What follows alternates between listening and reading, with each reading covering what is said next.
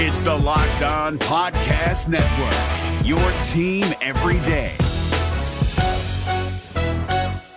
Jackson Gatlin here, host of the Monday edition Locked On NBA podcast. Every Monday, I cover the three biggest stories in the NBA with the local experts from Locked On. It's an awesome recap of the weekend of the NBA and a look at what's ahead. Mark your calendars on Monday to join me for Locked On NBA podcast, available on YouTube and wherever you get your podcasts. You are Locked On Magic, your daily Orlando Magic podcast, part of the Locked On Podcast Network, your team every day. And you are indeed Locked On Magic. Today is May 28th, 2021. Happy Memorial Day weekend. My name is Philip Rossman. I'm the expert insight editor over at OrlandoMagicDaily.com. Of course, find me on Twitter at PhilipRR_OMD. On today's episode, to tide you over the weekend and Memorial Day, we'll be talking with Cody Taylor of RookieWire about the Magic's rookie class, what they did this year, what they accomplished this year, what to expect from them moving forward, and of course, a little bit about the draft as well. We'll get to that conversation coming up here in just a moment. But before we do any of that, I do want to remind you all, you check out all the great podcasts on the Locked On Podcast Network by searching wherever you download podcasts for Locked On and the team you're looking for. Just like there's a podcast here covering the Orlando Magic with excruciating detail, there's podcasts covering every single team in the NBA with the same level of care and detail that you can only find from a local expert who knows their team best. Want the lowdown on the Atlanta Hawks or New York Knicks, who are playing right now on my TV screen? You can check out Locked On Hawks or Locked On Knicks. There's a Locked On podcast for every single team in the NBA too, so check them out wherever you download podcasts. No matter if it's the NBA, NFL, NHL, MLB, or college, there's a Locked On podcast where you search for Locked On and the team you're looking for. The Locked On Podcast Network, it's your team every day. This episode is brought to you by Locker Room. Download the app and join me this week on Thursday, next Thursday, not this Thursday, Thursday at, let's say, 5 p.m. And we'll have a chat about the Orlando Magic and what's going on in the NBA playoffs too. So remember, that is Thursday at 5 p.m. on Locker Room. Get in on the action now. Locker Room, changing the way we talk sports. And I am joined now by a good friend of mine from Magic Games for a long time. He is the writer. He's a writer at RookieWire on USA Today Network, I believe. Correct me if I'm wrong. I can restart. It's our good friend, Cody Taylor. Welcome to Locked On Magic. How are you doing, man?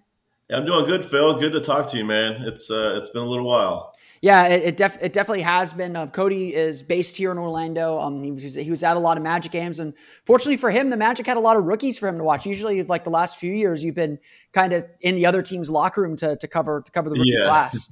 Yeah, it's been kind of awkward considering I live a mile away from the arena and not covering the team basically at all. So it was good to get back into the arena first off, and then actually write about the hometown team here. And you know, they, as you mentioned, gave me a lot to write about. I think they're probably among the most written teams this year that I covered. Yeah. I mean, and obviously with three, I mean, it turned out 3 rookies by the end of the season, all of them playing really big roles. I wanted to bring you on to kind of put their seasons in context and get your view of them, since you kind of look at the rookie class as a whole each year. But before we do that, for those that aren't familiar with RookieWire, what is it? I mean, you're obviously covering the kind of first year players in the league. What's kind of your role at RookieWire? Yeah, so I'm the editor over at RookieWire, and we launched. We're going on our on 2 years now. We launched just before the Zion class, and it's been a lot of fun. It's given me, prior to that, I was writing about the Thunder on our network, and the RookieWire has just given me a lot of runway to write about a lot of players, and it's been a lot of fun. And so we cover the current class of rookies this year, each and every year, and then we kind of throughout the year we'll look ahead toward those guys coming up in the draft, either this year or in future years. With the creation, the revamped NBA G League Ignite team, been a lot of writing about those guys and just those prospects that are coming up through the ranks. And so it's been a lot of fun. And this year, we're seeing growth each year, and it's been a lot of fun. Yeah, for sure. And I definitely want to get your thoughts, since you were actually in the G League, or not in the G League bubble, but at the games in the G League bubble. Get your thoughts on some of the guys the Magic are looking at with them a little bit later on. That's a deep tease for all of you. But before we even get into each individual player, you and I have both had kind of a long-term view of the league. You like you said, you covered the you worked on ThunderWire before you shifted over to the rookies. You work with our good pal Steve Kyler a little bit at Basketball Insiders. Yep. When you look at rookie players, what makes a successful rookie season to you? Because I mean, I think a lot of people, they may look at the counting stats as like, okay, this rookie had a good season or not, but it really is something more about trying to figure out who is actually going to make it in this league, right? Yeah, 100%. And I mean, it's this year has been really tough to gauge that. But in a normal year, what I think makes a good rookie is that a guy that can come in and contribute and play in his role. Whatever role that is in the starting lineup, off the bench, there's been a number of guys that have made impacts, not even in the starting lineup, off the bench. And so I think, I look at a guy like Peyton Pritchard this year, for example. He didn't have the flashiest of stats, and he's not gonna. He might get a second team all rookie if he's lucky, but he came in and just kind of played his role off the bench with the Celtics, and he gave them good production. And so something like that, when a rookie can kind of come in and make an impact like that, and obviously if they are in the top, 15, 20 and scoring among all players, then that's obviously a tremendous year, but that rarely happens. And so, even you look at Anthony Edwards, he had a great season, LaMelo Ball, all these guys made impacts for their team. And I think that, that for me, that's kind of what I look at, and then just kind of how these guys accept their roles and buy into the system. Are they committed to playing on both ends of the floor? Are they committed to playing 10 minutes a game where they just came from college and played, basically the entire game? And so I really like when I can see like a first-year guy come in and really just take ownership of that and really flourish in that role. Yeah, I mean, I like to joke about Summer League, that Summer League is where you can't tell who can play in Summer League, but you can tell who can't play. Yeah. And I feel like a rookie year is kind of like that. Like, I mean, obviously guys are, like you said, guys probably were the best players on their team in college. And all of a sudden they're the fifth man, the sixth man, the seventh man, struggling to get minutes, and figuring out where they find their niche in this league, I think is always the trickiest part for any rookie player, because you're hungry for opportunity, but a lot of rookies, they don't know anything. They don't know how to play NBA level basketball, even if they've been around the game or been around high level athletes their entire lives.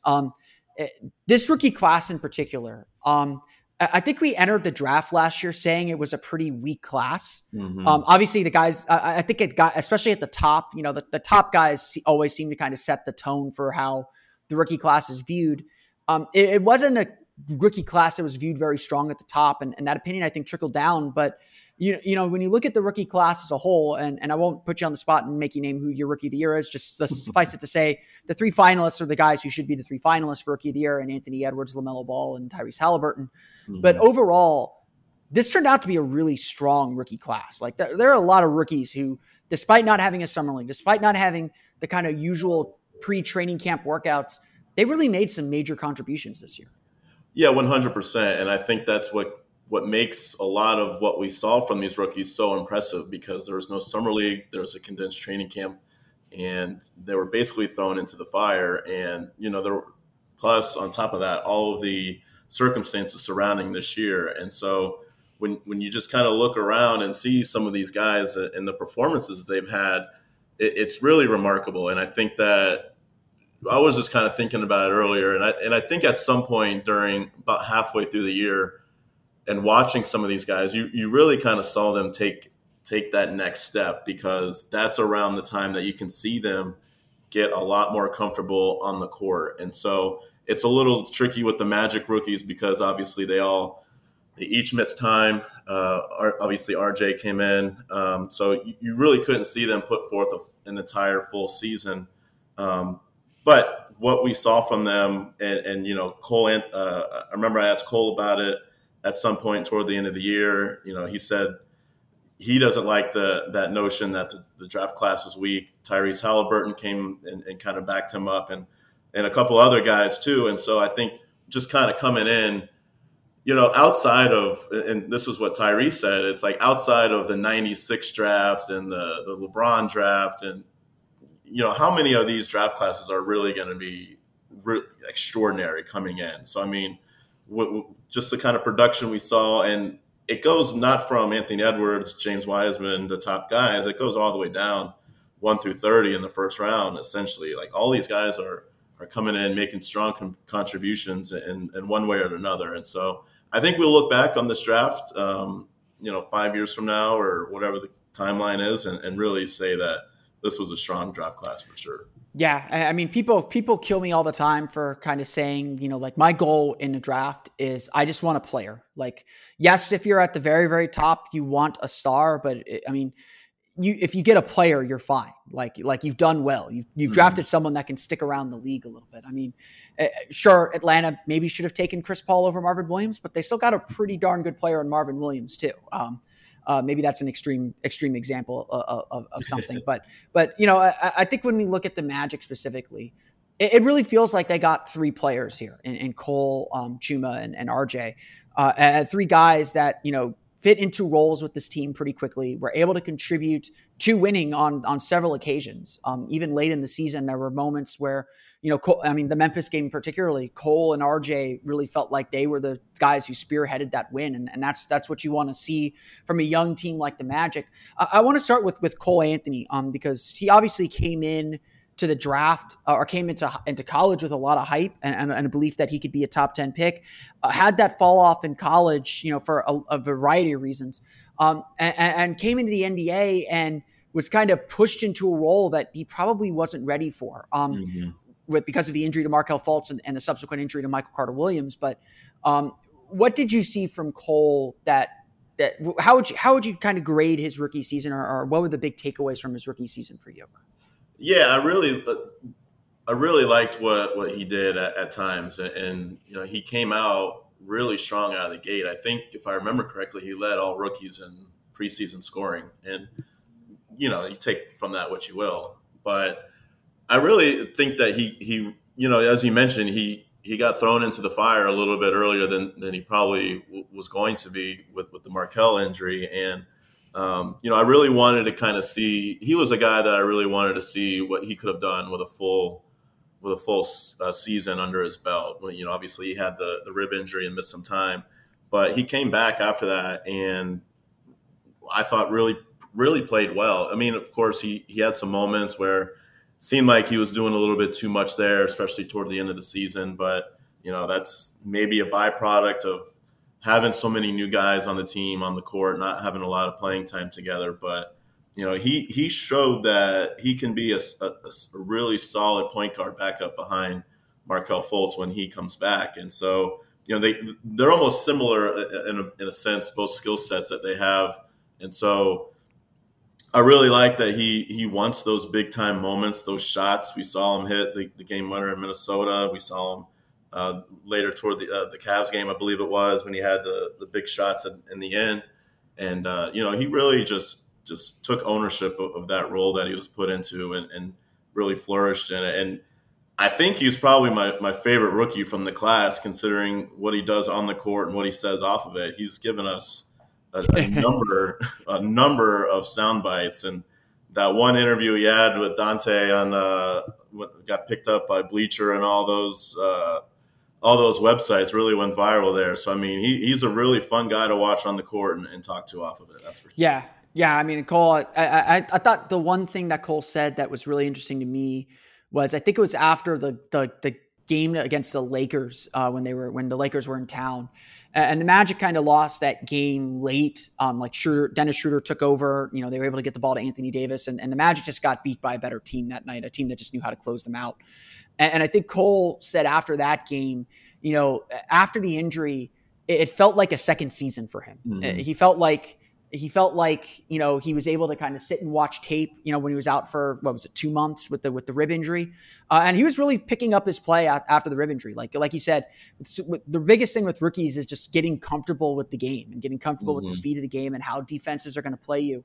And he was really starting to find his way when that rib injury hit. And he kind of came back. He needed a couple games, and then he really started to find his groove again. And I thought, honestly, after the rib injury, I thought he showed tremendous growth. Like his ability to control pace was a lot better. I thought that his decision making as far as his shots was a lot better. And obviously I think some of that tailed off as the Magic kind of sat a lot of their veteran players and, were running out lineups that they clearly never really played together. And Anthony had to kind of go back into North Carolina mode where he knew he had to score and kind of force things to make things happen. But what really impressed me about Cole was how much better he got as the year went on. I'm curious if that's, again, that's what Steve Clifford teams usually do. They get better as they go along, but I'm curious what you thought of his progression throughout the course of the year. Yeah, I agree with you 100%. And you often hear players of any age experience that when they can kind of take a step back and watch it from the sidelines or watch some film, that's when they really kind of they get the full picture of what's happening. And I think while he didn't want to miss that much time, obviously, or any time at all, it did give him a chance to really learn some stuff about his play, about his teammates, the plays on the court, the whole nine. And he really did show improvement throughout the year. And I mean, he averaged more points after the All-Star after the break when he came back than he did before. And he really just kind of turned into that guy that you can count on to give you, obviously he was starting, but to give you 10, 12 points and some assists off the bench when he ultimately goes back to that role. But, he scored in double figures in just about every game after he came back and finished it off with that 37-point effort against the Sixers in a meaningless game. And so I think he gave you flashes of what he can give you off the bench in the starting lineup if need be. And, he as you mentioned, they definitely got a player in Cole Anthony. Yeah. I mean, I'm interested to see where his career goes next. I know he said he needs to work on his 3-point shooting a lot more. Just get that percentage up. I think he can hit it. It's just getting the percentage up. And, I think it'll be interesting to see how the Magic use him and Markelle next year. We know that Steve Clifford does not mind playing point guards together. And I think, you look at the way the league, Ty Corbin, I think said it well when he was the acting coach was, Cole Anthony at his heart is still a scorer. He's still going to try and score. That's going to be part of that's always going to be kind of the primary part of his game. And so I know that the Magic wanted to run Markelle Fultz and Cole Anthony together when they felt Cole Anthony was ready for that kind of responsibility and ready to kind of share that load. And of course it just never got there. So I'm going to be really interested to see how Cole develops because, we know he has the talent. I mean, this guy was a huge prospect coming out of high school. Mm-hmm. That doesn't just go away after a year. Like, there's some struggles. You maybe discover some weaknesses that you didn't expect in college, but the guy can still play.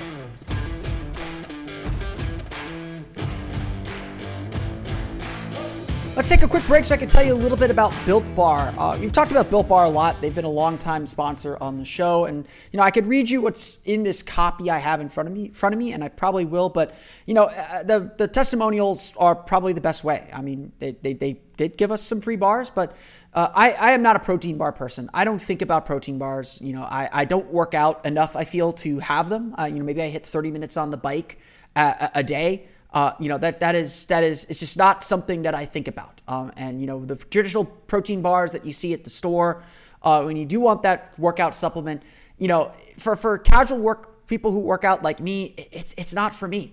A, the taste isn't quite right. And B, you look at the packaging and it's like 300 calories, 350 calories. Those aren't supplement bars. Those are meal replacement bars. Those are for people that really work out, that need extra meals, that need the extra protein to supplement their workouts, not for kind of weekend warriors or people who are just trying to stay active like I am. That's why Built Bar has become the protein bar that I've incorporated into my life. It can be incorporated into anyone's life, no matter their activity level. It is a true snack bar, not just a bar that's a meal replacement bar. It's a supplement bar that you don't feel guilty about afterwards. Comes in 9 delicious flavors, including some limited time flavors, with favorites like raspberry, mint brownie, double chocolate, and salted caramel. So there's something for everyone.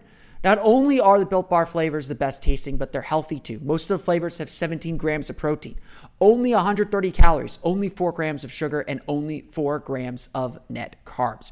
The only 130 calories speaks to me greatly. There are some that do have a little bit more at 180 calories, but all the bars usually have less than 200 calories. Again, these are not meal bars. These are true supplement and snack bars to get you through your day or to give you that little kick after a workout. Go to BuiltBar.com and use promo code LOCKED15 and you'll get 15% off your first order. Again, use promo code LOCKED15 for 15% off at BuiltBar.com. Hey guys, it's Walker Mail, host of the Locked On Hornets podcast, and being around sports media and a fan of the Hornets for a lifetime has taught me that sometimes it's exploring the sliding doors moments and what-if scenarios in sports that can be the best part of the fan experience. What if the Seahawks let Marshawn run on the 1-yard line with the Super Bowl on the line? Or could a coin flip actually have landed Magic in Chicago, Michael in L.A., and made Charles Barkley the first black president? Enter Wondery's newest sports show, Alternate Routes, a weekly leap into the sports multiverse with former SportsCenter anchors Trey Wingo and Kevin Frazier. Each week on the podcast, Trey and Kevin will pry open the sliding doors of a different what-if moment from the world of sports. In these alternate sports realities, dynasties will fall, legacies will change forever, new GOATs will emerge. Follow Alternate Routes on the Wondery app or wherever you get your podcast. You can listen to Alternate Routes early and ad-free right now by joining Wondery Plus.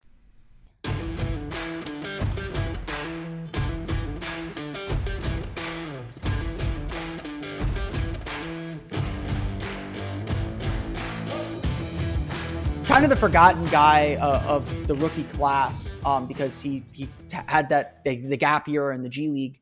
Chuma Okeke. What did you expect from Chuma? Since you probably studied him a little bit before his draft and then kind of sat on that for a year as the Magic waited for him to recover from the ACL injury. Yeah, honestly, I didn't know what we're going to get with him. We weren't really sure. Was he going to be, obviously he had the year off, but, health-wise, was he still going to be 100%? And, he did start off a bit slow, and obviously he was behind Aaron to start the year. And so when you just kind of can see his progression throughout the year, the more time he got on the court, the more comfortable he got. But, man, I think, you look back and he could potentially be one of the star players from this class, and maybe not even stats wise, but when you see what he does on both ends of the floor, it's just his instincts, his basketball IQ, and being able to play defense the way he does. I think he can probably be one of the best defensive players, from the class, and definitely on the Magic, probably behind Jonathan Isaac at some point when he comes back, but. You kind of saw him really get comfortable there toward the end of the season and before his injury. But he had that one stretch where it seemed like he couldn't miss from 3-point range. I think he was like shooting 60% over like a 4 or 5 game span at some point. And so obviously we know he's not going to shoot like that every game, but just his ability on both ends of the floor really stuck out to me. And I think that's definitely something that's a bright spot moving forward for sure. Yeah, I mean, I think you could see just how solid he was, just understanding what Steve Clifford was asking of him. I mean, Steve Clifford demands that his teams play defense and they have an understanding of defense. And I think Chuma got that trust right away. Like he was in there, and they knew that the jump shooting would come. And for a Magic team that doesn't have a lot of 3-point shooting, anyone who can hit a couple threes in a row in a game stands out. And certainly Okeke did that. He had that nice stretch. I think it was in January or February on that West Coast trip when he was just tearing it up. And, the game against Golden State, like that, I wouldn't say like he won that game, but it was him and Vooch that won that game and gave the Magic enough offense to win that game against the Warriors at the Amway Center. Mm-hmm. And it just, I didn't quite know what to expect. I expected someone who was going to just kind of be a solid 3-and-D guy. But what really impressed me about Chuma is I think defense has started to adjust to him and try and force him to take the ball off the dribble. And that's obviously an area I think that he still needs to work. He definitely hit the rookie wall. But Okeke was just so impressive with just how composed and how with the team he was. It's almost like you wanted to see him maybe be a little bit more assertive. And I don't think that's necessarily his personality to be the most assertive guy on the court, but you almost want to see that be the next part of his development. Yeah, for sure. And I think we saw that a little bit after the trade. Obviously, that's when his role really took off there. But I really like that about his game is that he can kind of play in the post. He can drive it a little bit, like you mentioned. Obviously, an area that he's still got to improve on, but just the poise and the composure that he showed in a lot of those moments, and he's drawing defensive assignments against some of the top players at his position. He was guarding Anthony Davis in the Lakers game. He had Carmelo the one game, and say what you will about Carmelo, he can still get buckets. Carmelo rooked him a few times in Portland, yeah. and I think Chuma knew that, and I think when Portland came to Orlando, and obviously that was like immediately after the trade. I think I remember I asked Chuma about what he learned playing Carmelo the second time, because I think there was a play where he stripped Carmelo clean, and it was the exact kind of play that Carmelo got him on a few times in Portland. And again, like those are little things that you say, oh, he's learning some tricks. He's figured some things out. Like he's not going to back down from some of these. Carmelo's a legend, especially to that generation of player. And Chuma, it just feels like he's never enamored by the moment. He's just very even keeled. Yeah. And, sometimes when you see him hit some of these big shots, and of course, we get a chance to talk to him, and he's not the loudest guy in the room, often the quietest, as we've seen. But, you almost want him to celebrate and a couple shots or something. But he just kind of maybe doesn't – surprise isn't the word, but, maybe catch some of the other teams off guard a little bit just based on just kind of, how he takes himself and all of those kind of things as well. So, he was a guy that obviously they didn't have him for a year. I think there was a lot of questions the more he didn't play. But when he did come in this season, I think he definitely impressed Magic fans. And I think that he's going to be somebody that they can build around and be a key piece of this team on both ends of the floor. And his commitment to playing on defense, I think, is really kind of what stuck to me a lot this season. On that front, I think that leads to kind of the big question that faces Chuma Okeke. I know Steve Clifford was very adamant that he wanted Okeke to play kind of exclusively at the power forward this season. And because of injuries, he had to play at the 3, he had to play some at the 2, and Clifford kept making this point that it's unfair to Okeke to have to play out of, quote unquote, out of position so much and not be in a place where he was able to practice and kind of get the feel for how he's supposed to play. And it's a credit to Okeke that even in those moments, he still played well. And I think a lot of us view Okeke as kind of a hybrid 4, able to play both positions. Positions are really about who you can defend, less about, what number you are in the playbook or whatever it is. But with such an, and I think a lot of it was, Clifford, the way he approaches rookies is very simple, like simplistic goals, simplistic roles, accomplish, master, step 1, then you move on to step 2. And I think kind of the position thing, like with Cole Anthony playing alongside Markelle Fultz, he isn't just going to throw it out there. He wants to make sure Cole can play first. He wants to make sure Chuma can play first before he starts tinkering and experimenting with lineups. But I think the big question exiting the season now is the same question that we had about Aaron Gordon and Jonathan Isaac. Can Chuma Okeke play along Jonathan Isaac? If it comes to it, depending on who the Magic draft, obviously, can the Magic trot out a starting lineup that has Chuma Okeke and Jonathan Isaac together? Because that's obviously where this team wants it to go. Mm-hmm. Yeah, and I mean, when you look at those two guys, and the havoc they can create on defense is really fascinating and really, exciting when you look at the future of the team. And so that's going to be something that really it's going to have to figure it out. I mean, obviously there's going to be a role there. And some, is it for him in a starting lineup? Is it off the bench? I think that's going to be something that's going to be interesting to kind of see play out. And I don't have the answer for you, but I'm fascinated to see how that kind of plays out, though. Yeah. I mean, and I think obviously that's gonna be one of the more interesting questions for next year, especially. And we'll get into kind of what the Magic do with all these young players they have coming up here in a minute. But let's wrap up with RJ Hampton. RJ had, like Cole, had a kind of roller coaster gap year where, he came into the NBL as one of the top high school prospects, as a guy that everyone felt like was a can't miss prospect. He had his struggles in his first year over professionally, dropped in the draft to the 20s, got to a Denver team that was pretty stacked already. Obviously trying to win, don't have as much time to develop a rookie. Got COVID, had to sit out 2 weeks. What was he, quarantined in a Chicago hotel? I think it was. Yeah. Wasn't even with the team. Wasn't even in Denver. Wasn't even home. Yeah. From everything I understand, it was a rough ride for RJ Hampton. But coming to Orlando gave him the opportunity to play. And honestly, for a rookie, that's all they asked for. And certainly Orlando was in a position to kind of give him free reign a little bit and to make some mistakes. But what did RJ Hampton show you with the opportunity that he got when he arrived in the trade?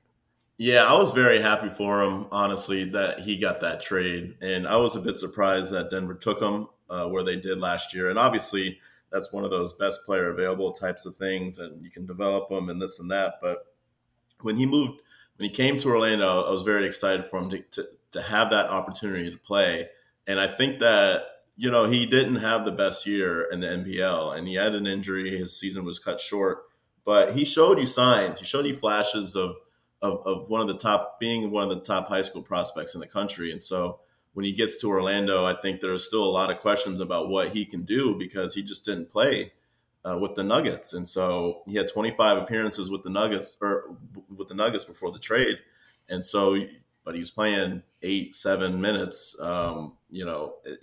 less than that even sometimes. So I think what we saw from him, especially over the last month of the season or 2 weeks when he got Rookie of the Month, he ended the year on 9 straight performances with 10 or more points. He had 3 double-doubles. And, we do talk to Clifford through, toward the end of the season, and he always kind of cautioned us on the stats a player or team puts up in some of these meaningless games. And certainly the Magic had plenty of them. But I think he can his numbers will, he's probably not putting up a double-double every night off the bench, but given the Magic a boost to offense and being able to create for himself and kind of create for others as well, I think it is going to be valuable for the team. And so we see a lot of teams kind of using, 2 guards, as you mentioned. Will they use Cole and Markelle is a question for the Magic, but for RJ to be able to handle the ball and play off the ball, I think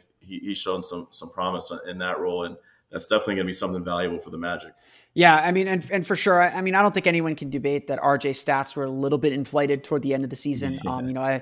I did an article on Orlando Magic Daily, kind of splitting up his May between games that were within 15 points and games that were kind of outside that range. And it's not, again, RJ still played really, really well when the games were at stake, but he played significantly better kind of against those really bad, kind of when the game was out of reach.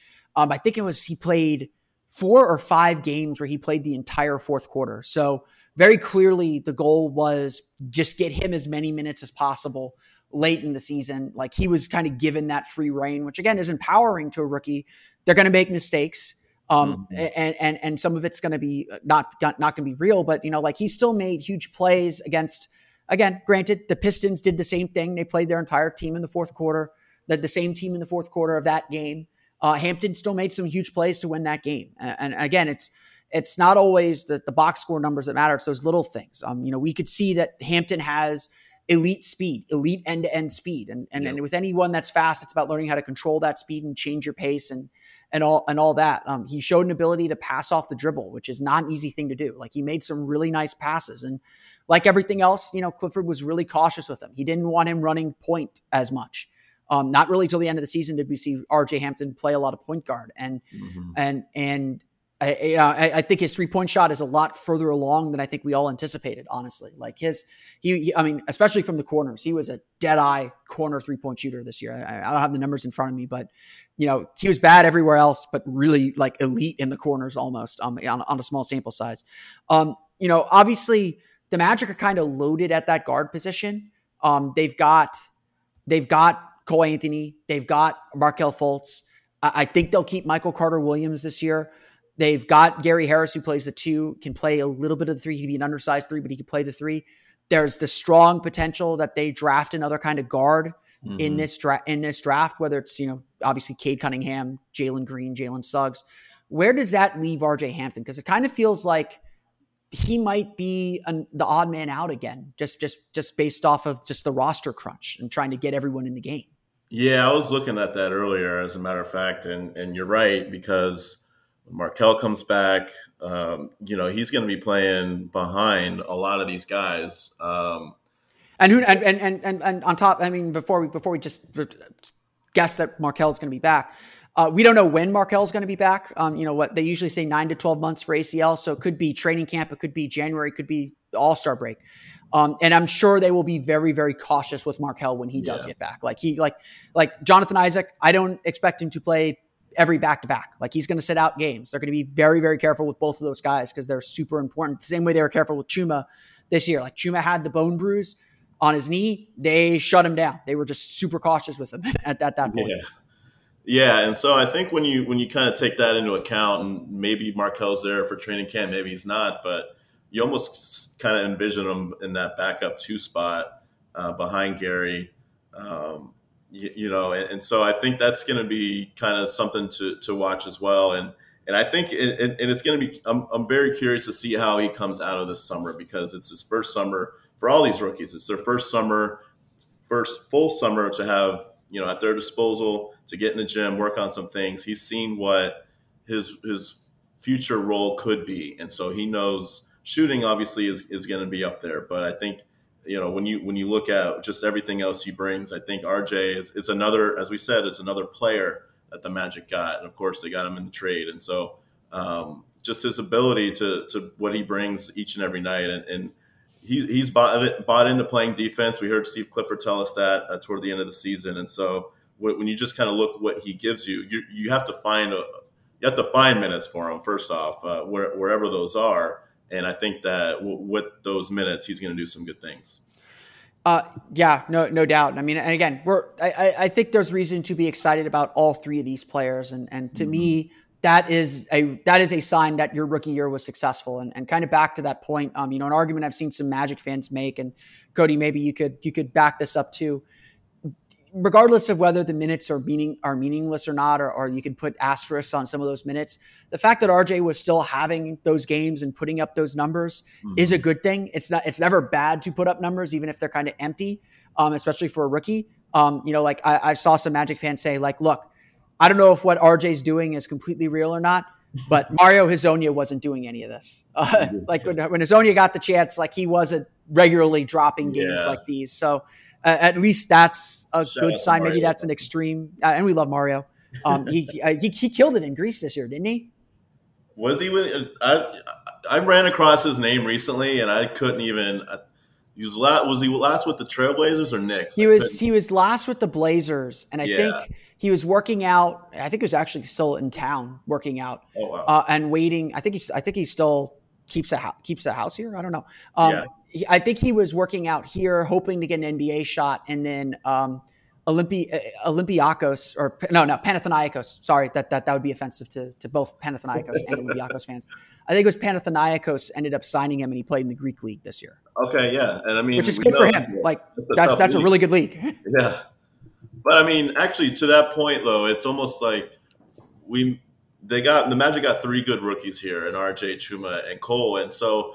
Really, when you kind of look back at the evolution of their draft picks since Dwight left, I don't know, and you could probably speak to this more than me, if there's been maybe this much excitement with some of these with this class of rookies that they got, because Victor, when he got to the Magic, they never got the pick. They're always one pick off of getting the guy that they needed, and they never got it. So. I'm not sure. Maybe it feels like this class for the Magic is maybe the most exciting since Dwight left. Yeah, no, I think there's something to that. I think fans were really excited about what the future held, probably after that first season with Victor, because they had Oladipo, they had Tobias Harris, they had Maurice Harkless, who everyone was still super excited about. Yeah. And then they had the 4th pick. And yes, it was a 3-player draft, but there's, they had the 4th pick and the 11th pick in that draft. And so they were really excited. I was, like we were all convinced they were going to take Dante Exum, which he had two torn ACLs, early on in his career. So who knows what he would have become. He was actually having a really good year this year before he had another injury, and injuries just suck. There's not much you can do about that. They obviously end up with Aaron Gordon and Elfrid Payton. And honestly, both players are still in the league. Yes, I know Elfrid Payton is the bane of every Knicks fan's existence. But he's still in the league. He was the starting point guard of a playoff team. After watching him play in Orlando for several years, I didn't think that would be a sentence I would say. If it were up to Knicks fans, he wouldn't be the starting. that is also very true. Is he even starting games in the playoffs right now? I've kind of been in and out on that. I've only watched the end of that series when Derrick Rose is playing 38 minutes.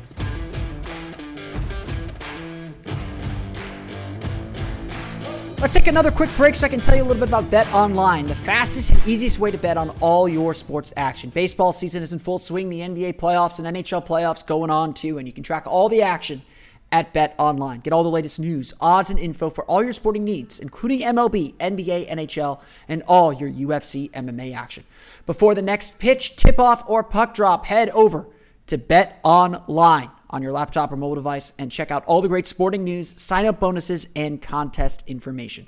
Don't sit on the sidelines anymore, as this is your chance to get into the game as teams prep for their runs to the playoffs. Head to the website or use your mobile device to sign up today and receive your 50% welcome bonus on your first deposit using the promo code LOCKEDON. Bet Online, your online sportsbook experts.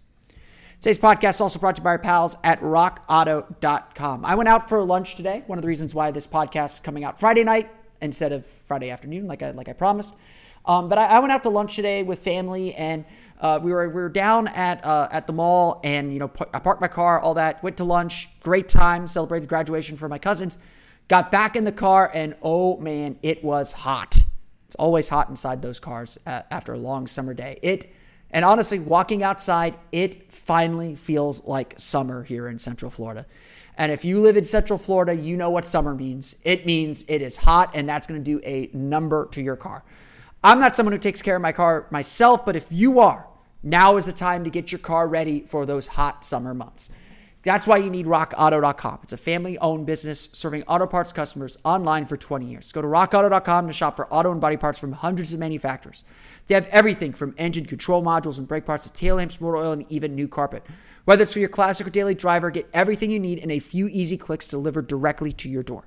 The rockauto.com catalog is unique and remarkably easy to navigate, so quickly see all the parts available for your vehicle and choose the brand, specifications, and prices you prefer. Best of all, prices at rockauto.com are always reliably low, and the same for professionals and do-it-yourselfers, so why spend up to twice as much for the same parts? Go to rockauto.com right now and see all the parts available for your car or truck. Right, Locked On in there. How did you hear about us box so they know we sent you. Amazing selection, reliably low prices, all the parts your car will ever need at rockauto.com.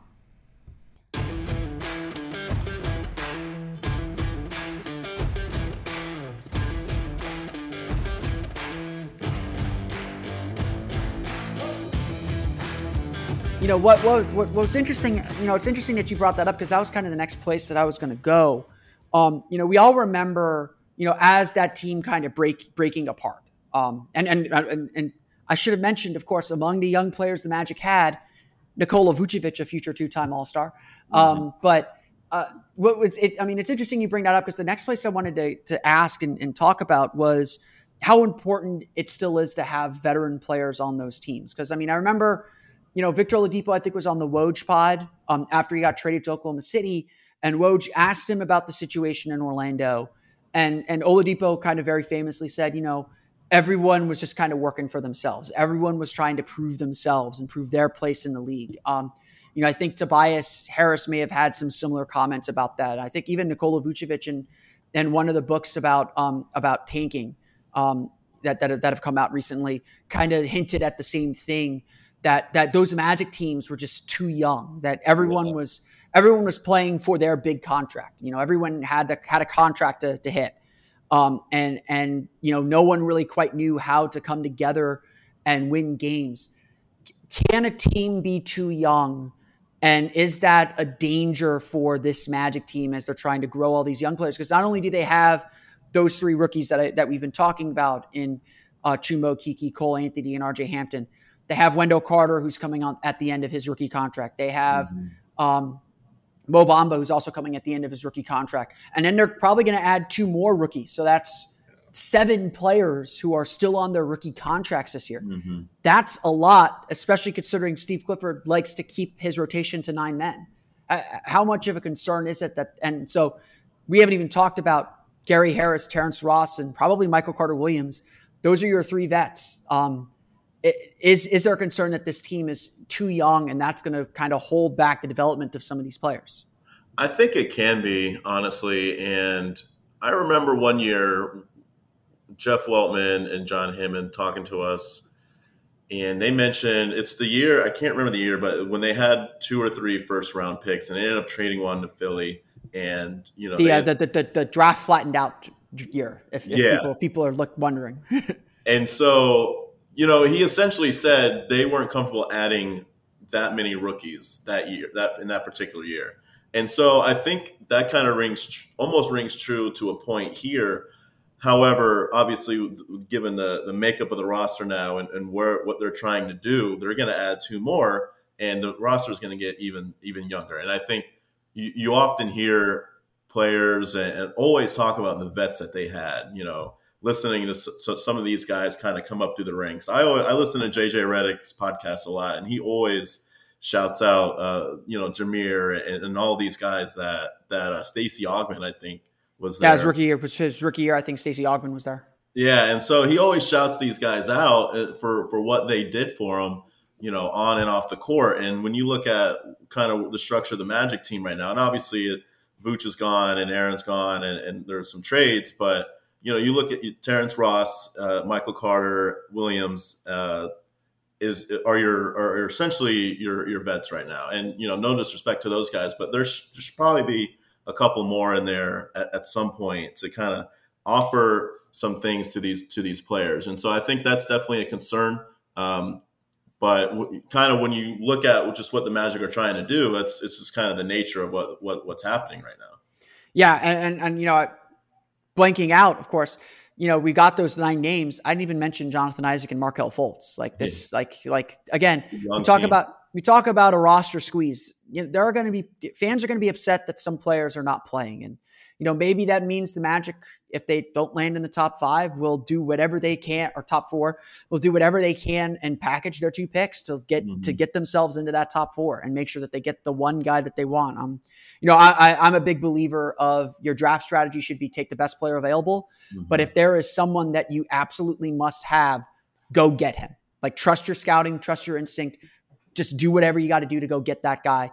And I think that's, it worked. I mean, there's a lot of areas where it's worked, where teams sold out to get their guy in the draft, and, whatever they gave up was probably worth giving up in the end. I think Donovan Mitchell, is the best example where, Denver, like, if I'm not mistaken, Denver drafted Donovan Mitchell and traded him to Utah because Utah wanted him that bad.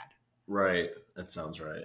But it's the Magic are definitely in a very interesting position, and Jeff Weltman's going to make his money on how he plays this draft. With this season over, obviously there's still some rookies playing in the playoffs that I'm sure you're tracking, but we talked a little bit before. You've started doing some draft prep. What are your early impressions of this draft class, especially when it comes to that top 10 group that the Magic are going to be picking from? Yeah, it's really, it's the year. I've been telling people this is the year to have a top 5 pick. And you know what? If you don't get the first pick, second pick, you can still find third, fourth, fifth pick guys that could potentially be franchise changing. And I think, there's a lot of, it's a little top heavy, I would have to guess. But, for the Magic, having those 2 entering the lottery, having the 2 picks in the top 10 is going to be tremendous to kind of see how that falls and where they land. And so obviously everyone wants Cade, and Magic fans, I've seen them. They want Jalen Green, and they should. watching him in the G League, you saw the progression that he made from game 1 to game 15 of the season. And so, you know, I was impressed equally too with Jonathan Kuminga. He started off really hot, and he's obviously got the size over Jalen and a little more, can handle the physicality of the NBA at this point. But he kind of tailed off a little bit. He had a knee injury that kind of kept him out for a couple games, I believe it was. But for the Magic, Jalen Green should. I would really like that pick for the Magic. Yeah, obviously, I think Cade feels like he's heads and tails better than everyone. You're at those G League Ignite games at the Disney bubble, for the G League. What really everyone seems to think that Jalen Green would be a perfect fit for this Magic team. What really stands out about him? Yeah, I think just the progression that he made, and I think that he ended the season with his only 30-point game of the G League season. Calling it a season in 15 games sounds odd, by the way, but he's just showed tremendous, just the progression that he made, his ability to read the floor, drive the ball, and get into the paint. I think it is something that every NBA team could use, and certainly the Magic as well. But I was really impressed with him, and he's one of the youngest guys in the draft, and so just knowing the small progression that he made in the 15-game G League season, and then knowing what he can potentially do with the right training, teams, the structure around him, I think is going to be really fun to watch. Yeah, and this is a point that I've tried to hammer home with people, or something that I think gives him, a little bit of a leg up over some of the college guys is, he's playing against like G League talent, like men. Like I joke that there's a difference between men and boys. In college, you're still a kid. Like he's playing against Jeremy Lin. That's a game everyone recognizes. I mean, their practices. Jarrett Jack is there. What was it? Was it Amir Johnson was on the Ignite team as a veteran? Yep. Yes, the G League, they don't play a lot of defense, but the fact that Jalen Green got better as the season went on and really picked up his play to make sure that the Ignite team got to the playoffs, that spoke a lot more to me than his numbers did. Like his numbers increased because that's what was necessary for them to win, for them to make the playoffs and to kind of keep their season going. And, I do think playing in that kind of a league or playing against pro players, that's just so different and such a different experience than playing against college players, in my opinion. Yeah, 100%. And Brian Shaw, the head coach of the Ignite, one of the first games made a tremendous point, is that guys are going to be targeting him. And they definitely were early on. Like it was clear. They were like teams like those G League guys, and I think this may be something the NBA didn't think all the way through, but through with the Ignite experiment. But those G League guys are fighting for their lives. They're, the old joke is, when you're in college, you're not playing for anybody. The G League, those guys are playing for their families. Like they're playing to put food on the table. There's definitely I'd imagine there's a bit of unease that an 18-year-old kid is coming to play in your league to essentially take your spot in the NBA or take your opportunity in the NBA. And you saw it, and being in the arena, you just heard. As a matter of fact, I actually didn't watch any of the games on TV because I was there, so I don't know how it was presented on TV. But you could see the opposing team's bench just react every time that he did something bad or had a turnover, and it wasn't just him; it was Kuminga, Isaiah Todd, Daishen Nix, the prospects on the team, because they know that they're taking roster spots away from them potentially. And like you said, these are guys fighting for their next contract and things like that. And obviously it wasn't a normal season. The Ignite teams moving forward, they're going to play a similar schedule, and they're not going to be in the playoffs and things like that. But to see just kind of the progress that they made, as you mentioned, and what they were able to do, knowing that they're getting the opposing team's best effort every night, it was remarkable. Yeah, I definitely think so. What's your you mentioned Kuminga a little bit with him having an NBA ready body. What's your read on Kuminga? Because I think my feeling as far as the Magic goes with Kuminga is I think he's still one of the top 5 guys. And if I'm picking 5th, I'm taking him. I'm just worried about the roster crunch with him, Isaac, and Okiki all essentially playing the same position. Like, I don't want to be trapped in that. I mean, again, the Magic can't be married to anyone. If they think Kuminga is the best player on the board, take him. But it feels like it'd be tough to find minutes for him with the kind of front court rotation the Magic have. Yeah, that would be a concern too. I think they can barely seemingly they can barely find enough minutes for all those guys you just mentioned, and then you add Kuminga into the mix potentially, and it's going to be a crunch there. But what really stood out to me is just like the way he can handle the physicality, and guys, as we just mentioned, we're going at him and giving him a little extra on defense and things like that. But I really liked what I saw from him in the beginning. It almost looked like he didn't hit a rookie wall, but kind of regressed a little bit. He had a knee injury, and he had a knee injury prior to the season, Brian. I remember Brian Shaw told us that. And so that would be a minor concern that I have. Obviously, the Magic will do their homework and everything like that if he's the guy and everything like that. But I think, if the Magic are on the clock there and he's on the board, then and he's a top guy, then, I'd be perfectly fine with that pick. And so at some point, though, as you mentioned, should they go target a player that fits a need that maybe taking the best available player wouldn't necessarily satisfy or whatever the case is. So I think he would be a guy that could fit in well. Just finding time for him on the court. We know the development system that the Magic have would certainly work to his benefit. We've seen a lot of progress from some of these players under Steve Clifford. And as we know, that's one of his strong suits as a head coach.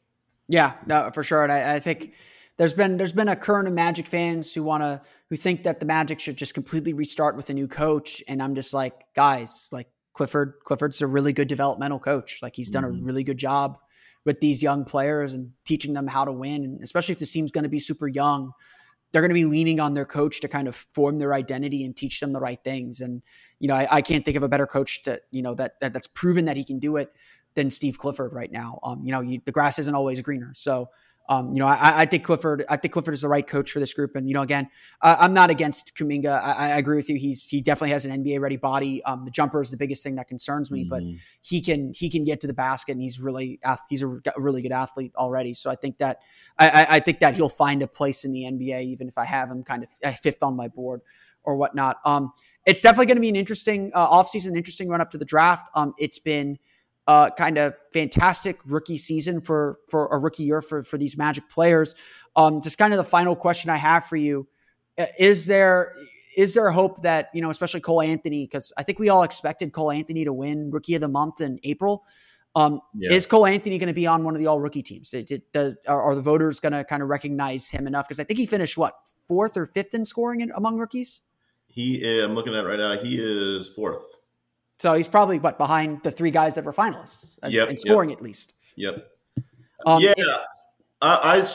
looked at it on earlier this week. I believe it was on Monday on RookieWire and went through predictions for the 2 teams, and essentially they were my picks. And I don't think Cole has a large enough body of work to be included on the second team. And even looking at some of Michael Scotto on Hoops Hype went through and collected 18 ballots, and no one seemed to have him. And I think Zach Lowe in his picks just said, Cole missed too much time. And so, it's really, if he played the entire season, I think it would have really been fascinating to see how he progressed and how he placed among Anthony Edwards, LaMelo Ball, Tyrese Halliburton. And so, in fact, entering the season, I made bold predictions on RookieWire, and I picked Cole as Rookie of the Year. And so I really went bold on that one, and it didn't really pan out, obviously. But I think that it would have been really fascinating to see how he kind of stacked up against them if he didn't miss all that time. If he played like he did after the injury, hypothetically, the entire season, I think the Rookie of the Year race would have been really interesting, because it's already kind of interesting between Anthony Edwards and LaMelo Ball. I think LaMelo is ultimately going to get it. If I had to pick, it'd probably be him. just because of the impact that he made on a Hornets team that went to the play-in tournament and was on track to make an outright playoff berth had it not been for the injuries of a couple other players, Gordon Hayward and some others. So, not to mention LaMelo's injury.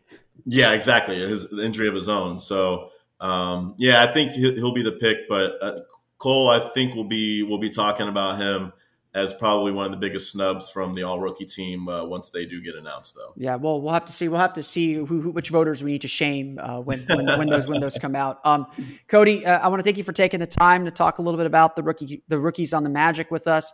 Where can everyone find you and your work? Yep, so we're on the RookieWire.usatoday.com, and you can find me on Twitter at Cody Taylor NBA. Yep, definitely give Cody a follow. He is good friend of the show. One of the good guys in the Magic media room. Always happy to have him around the Amway Center. Always happy to hang out with him. And obviously he's covering the NBA from a different angle, so it's good to get your perspective on these rookies and where they fit into both the rookie class and where they're moving forward from here. And I'm sure we'll be talking again next year as the Magic are going to be front and center with rookies next year. Yep, I'll be seeing you around Amway, man. It's good to catch up with you, Phil. Thanks for having me on.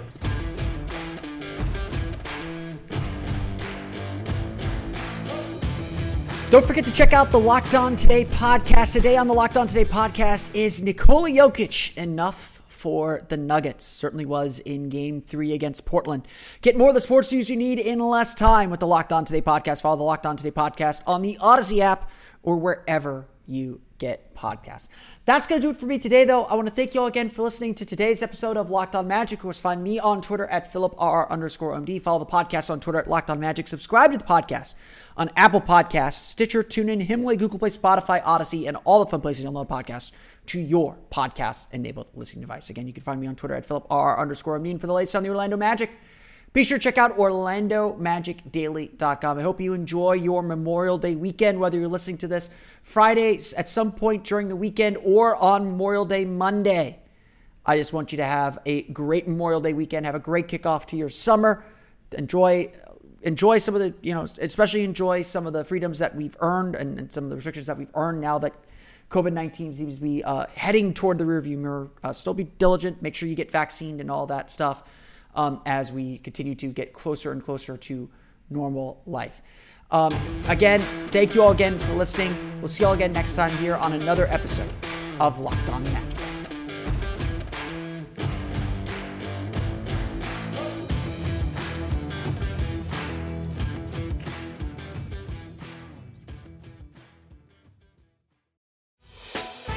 Hey, Prime members, you can listen to this Locked On podcast ad-free on Amazon Music. Download the Amazon Music app today.